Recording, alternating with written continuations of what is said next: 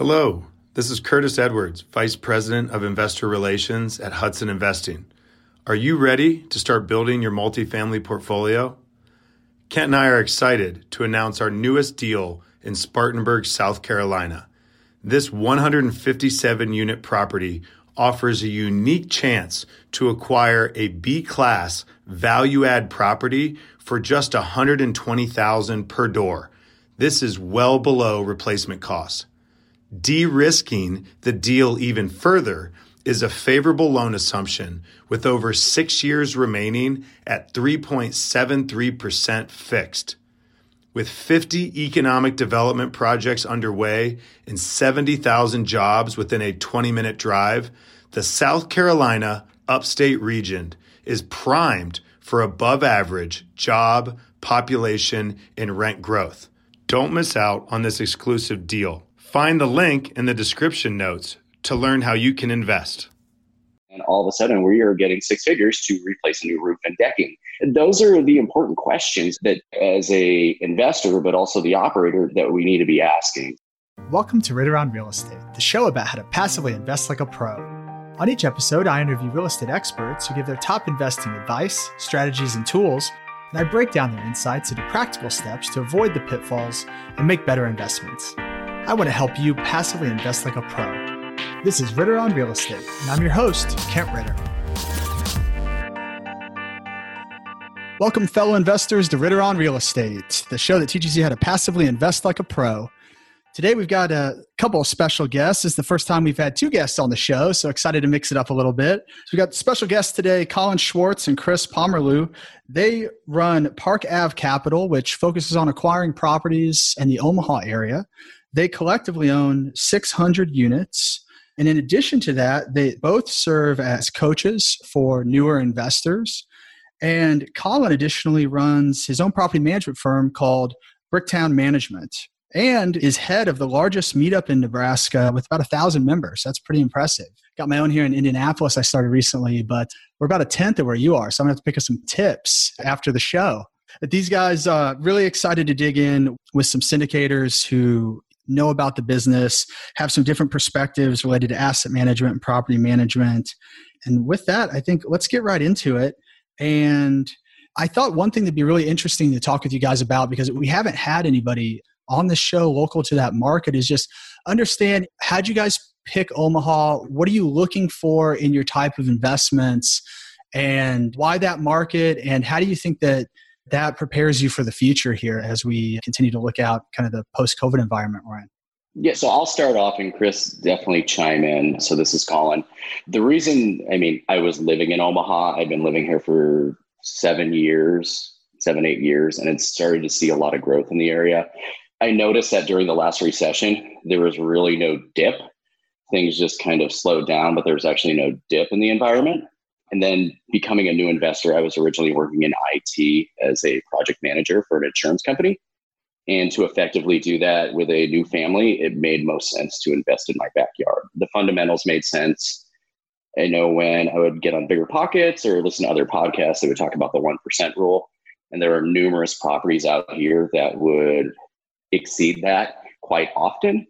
So I just figured that to be a really good area, stable market. And once again, I have my roots here and was able to build a team to kind of focus around the Omaha market. So it might have been luck that I moved to Omaha, but all the fundamentals made sense. Gotcha. Yeah, I was born in Council Bluffs, Iowa, which is a suburb of Omaha, Nebraska. So I'll claim that all day. You keep your mouth shut, Colin. It's a small little suburb. It's in a different state, of course, but for all intents and purposes, it might as well just be Omaha. So I've lived here. Outside of the few years I was in the military and college, I've lived here for over 30 years.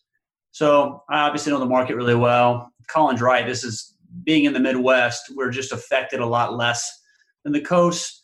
So you kind of say stagnant, or you kind of run parallel in the dips opposed to the volatility of the coast. So that made it really easy for us being here, living here my whole life.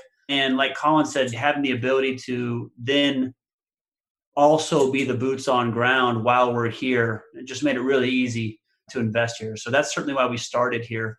But look, we have now built such a process that You start from the singles and the doubles or whatever, and you start moving into the larger units all here in Omaha. But now we have a process together where we feel comfortable in scaling out around, whether it's Kansas City or Sioux Falls or Des Moines. So we're not just in Omaha now as well.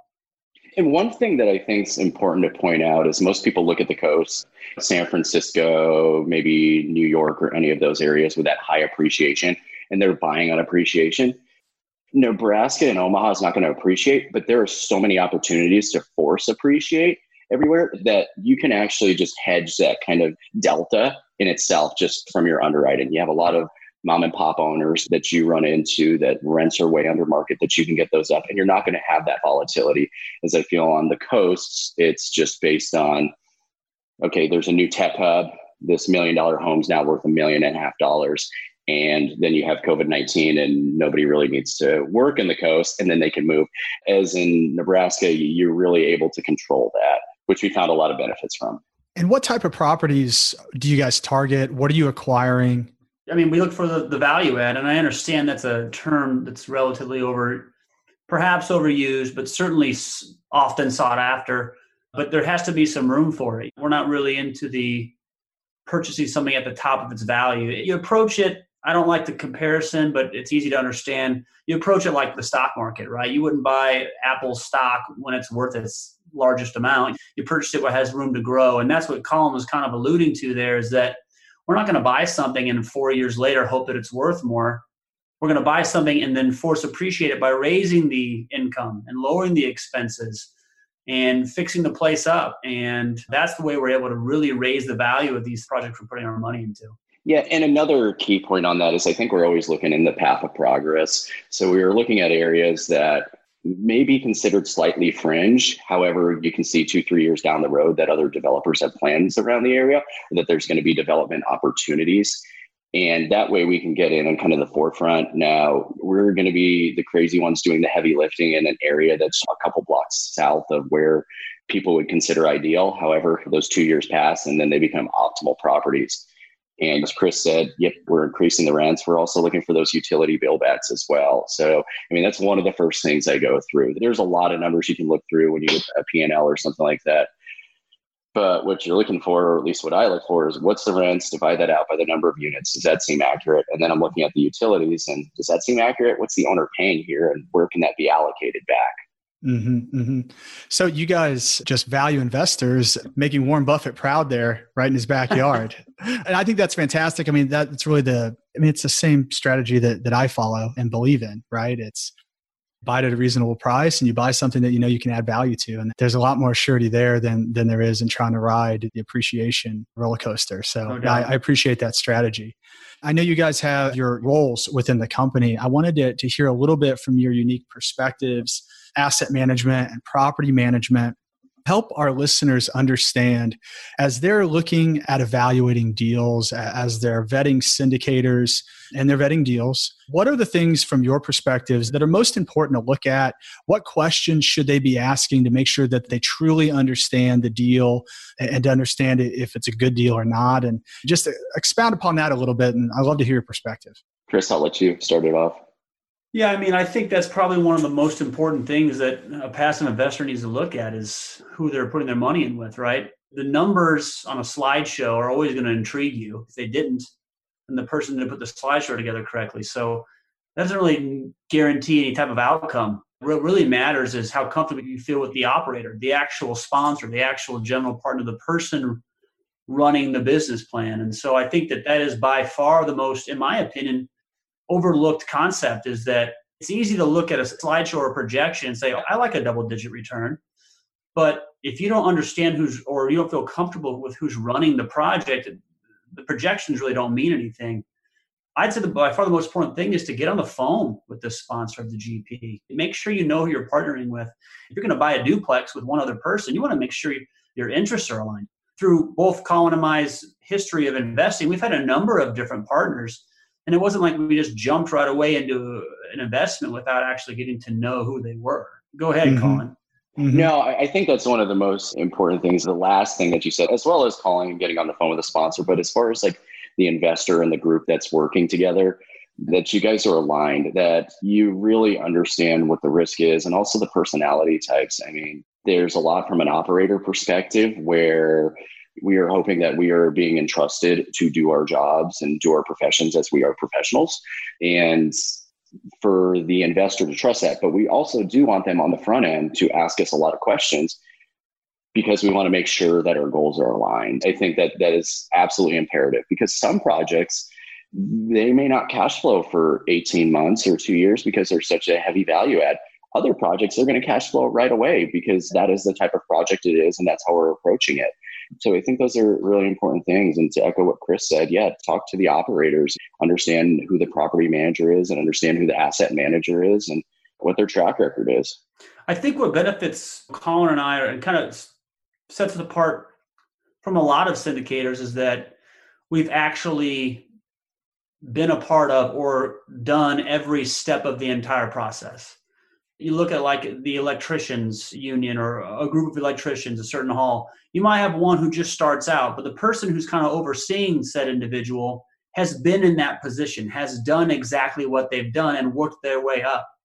I mean, we are managing the majority or a large portion of the properties that we own, Colin's group, Bricktown Management. So he obviously understands exactly what is to be expected out of another property manager.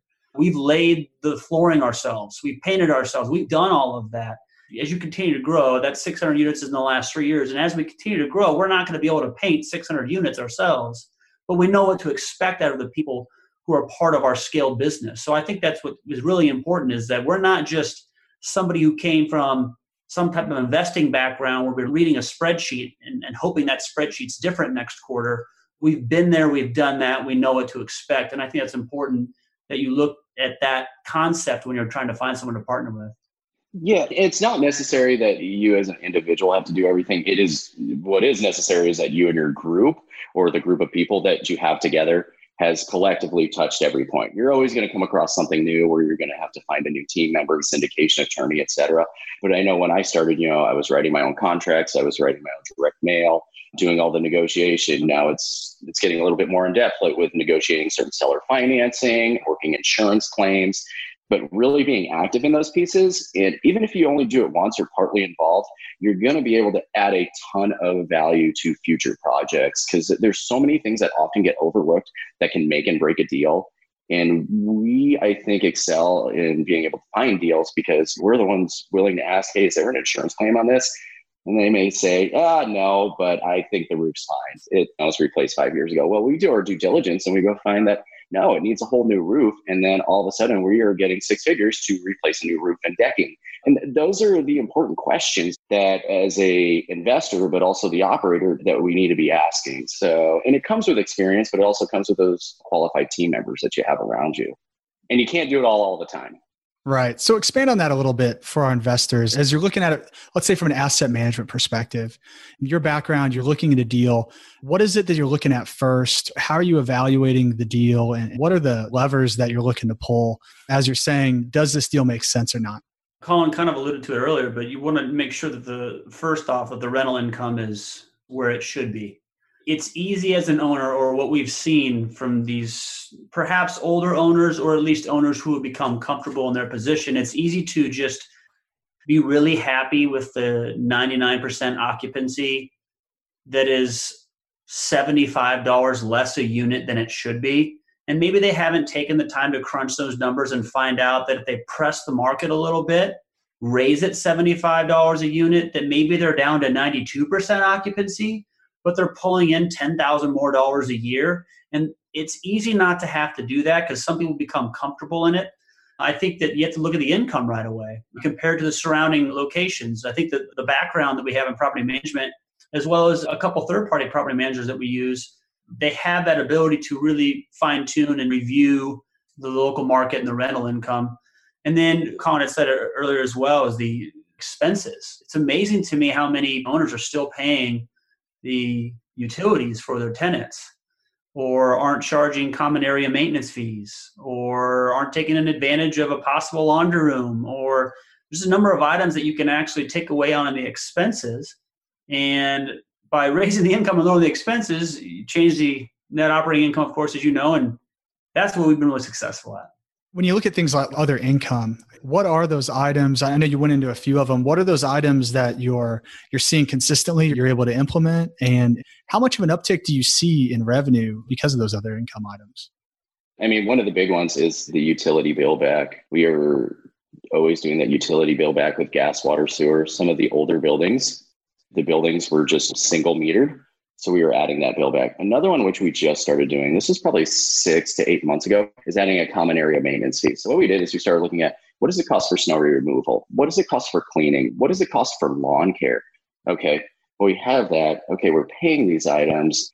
In Nebraska, sometimes you get hit really bad with a lot of snow, as we did 2 years ago, and those things start to add up and they become painful. And we're also going out there and doing a service. We work really hard. Our first objective, so my objective is for my customers at Bricktown Management is to get across the fact that we care. We are here for you. We are going to take care of maintenance issues as fast as possible. For our investors is that we're relentless and aggressive. We are going to work our butts off to make sure that our residents, that they know that we care for them.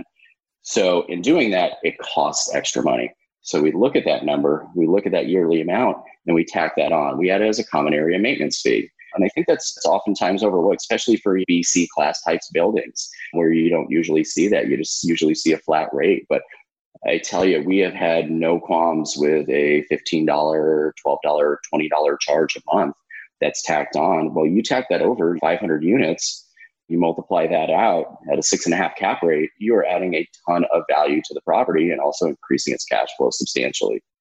Yeah, that's interesting. Is that something that you guys are a leader in the market, or are other people doing that? I wouldn't say they're first to bring it to Nebraska by any means, but I can tell you that the majority of the property managers we're speaking to are not doing this.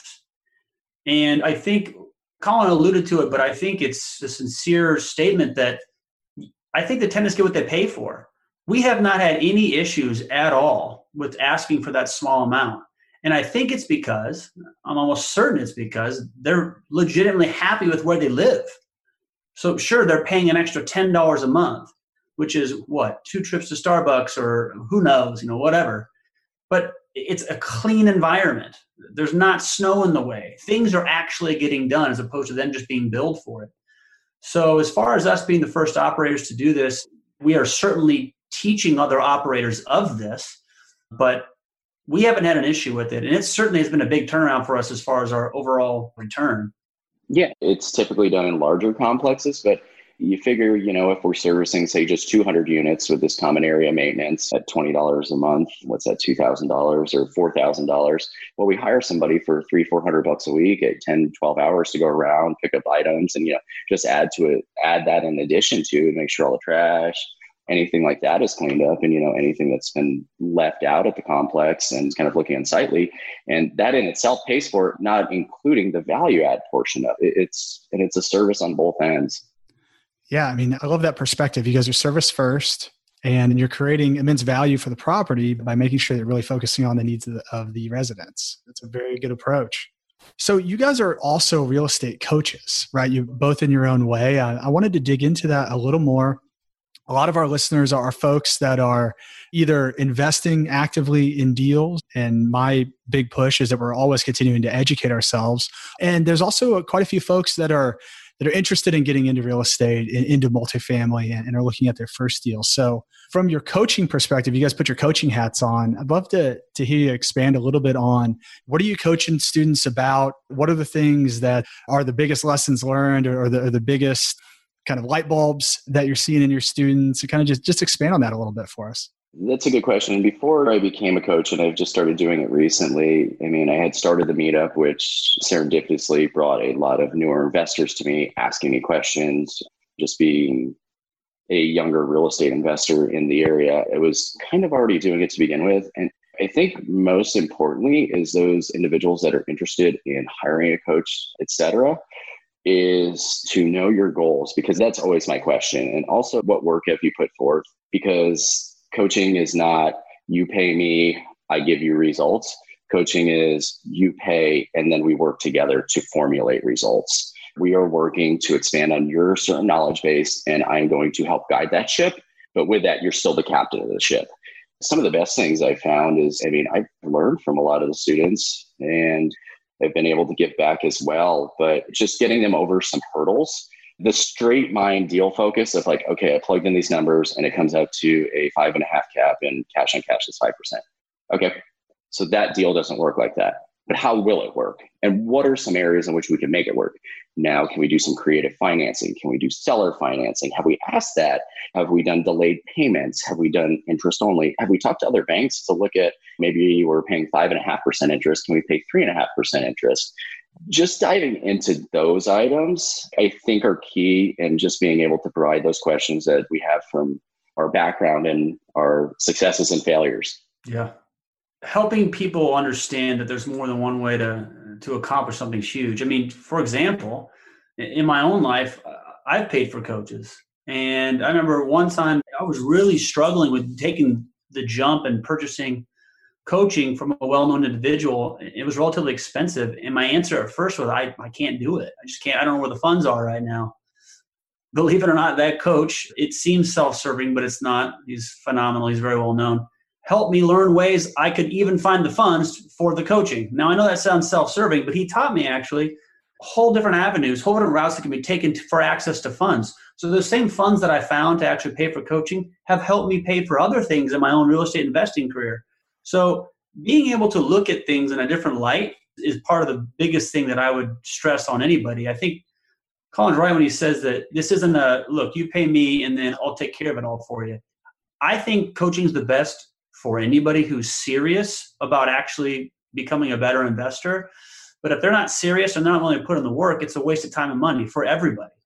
It makes no sense for you to pay me if you're going to expect me to serve it to you on a platter. So I think it's important that you understand you're going to have to show up and play ball as well. But I think that's one of the reasons why it's so beneficial is if you actually find somebody who's really passionate about being better at what they can be, I think that they not only have someone now holding them accountable, they have someone who's already walked that path and they've paid money for it. So they know they better show up. And I think that's huge. I know it's certainly helped me.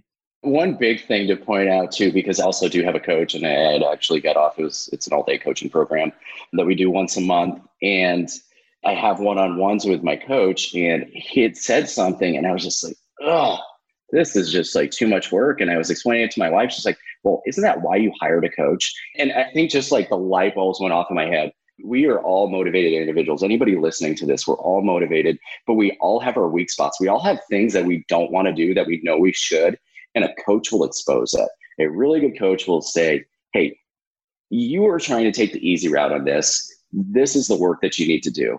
You need to go network. You need to go this. You need to do that. And in that moment, between having a good spouse and a good coach, I was just like, a big light bulb went off and I was like, I hate to say it, you're right. So, and I think that's important for any students. I mean, and myself as a coach, and I'm also being coached, just to understand you may not hear what you want to hear, but you're probably going to hear what you need to hear. Yeah, I think that's a great point. I mean, I have coaches as well. And in my experience, it has propelled my success far beyond what I initially paid. And so I believe in it too. I think what you're talking about though is accountability, right? You'll do way more for somebody else than you will for yourself. Is what I found, right? So if you know that you have to get on there and you have to tell them that you didn't do what you said you were going to do, you're much more likely to do it than if it was just you holding yourself accountable and you can quickly just scribble it to next week.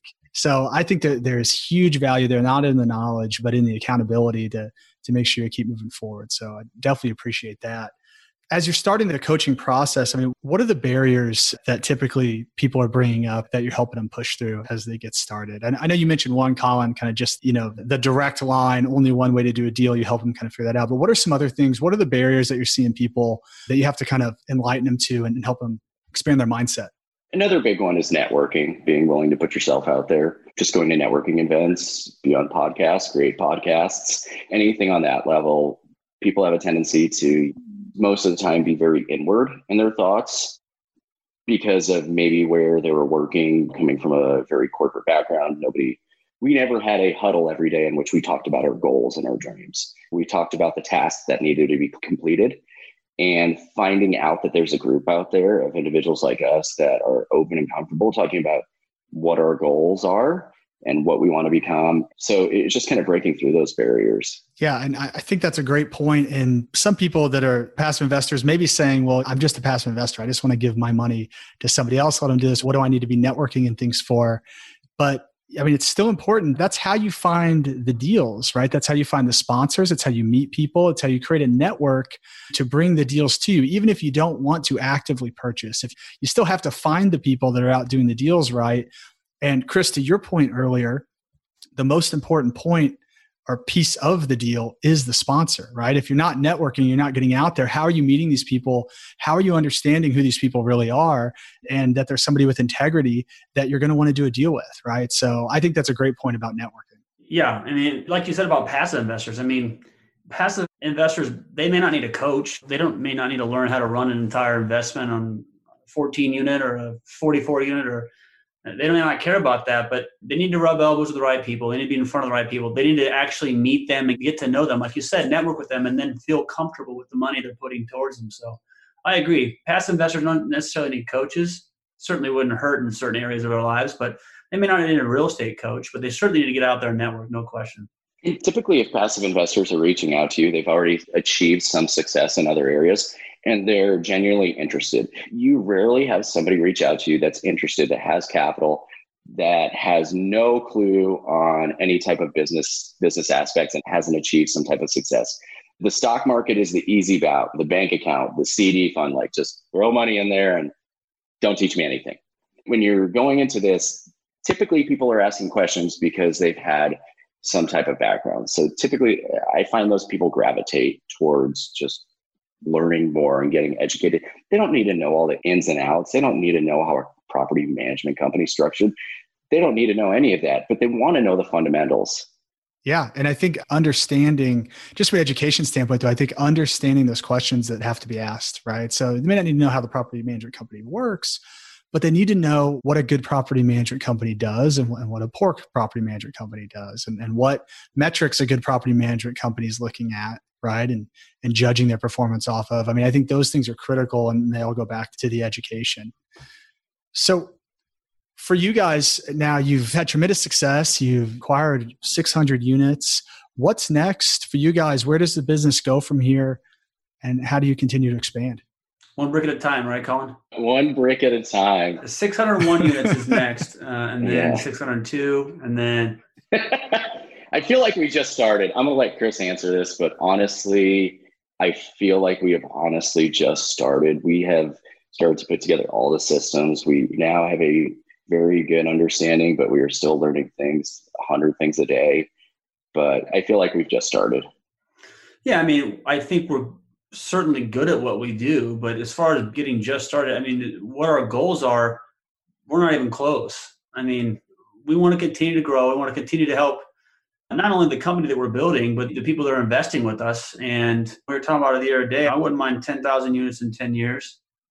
I think that's a good goal.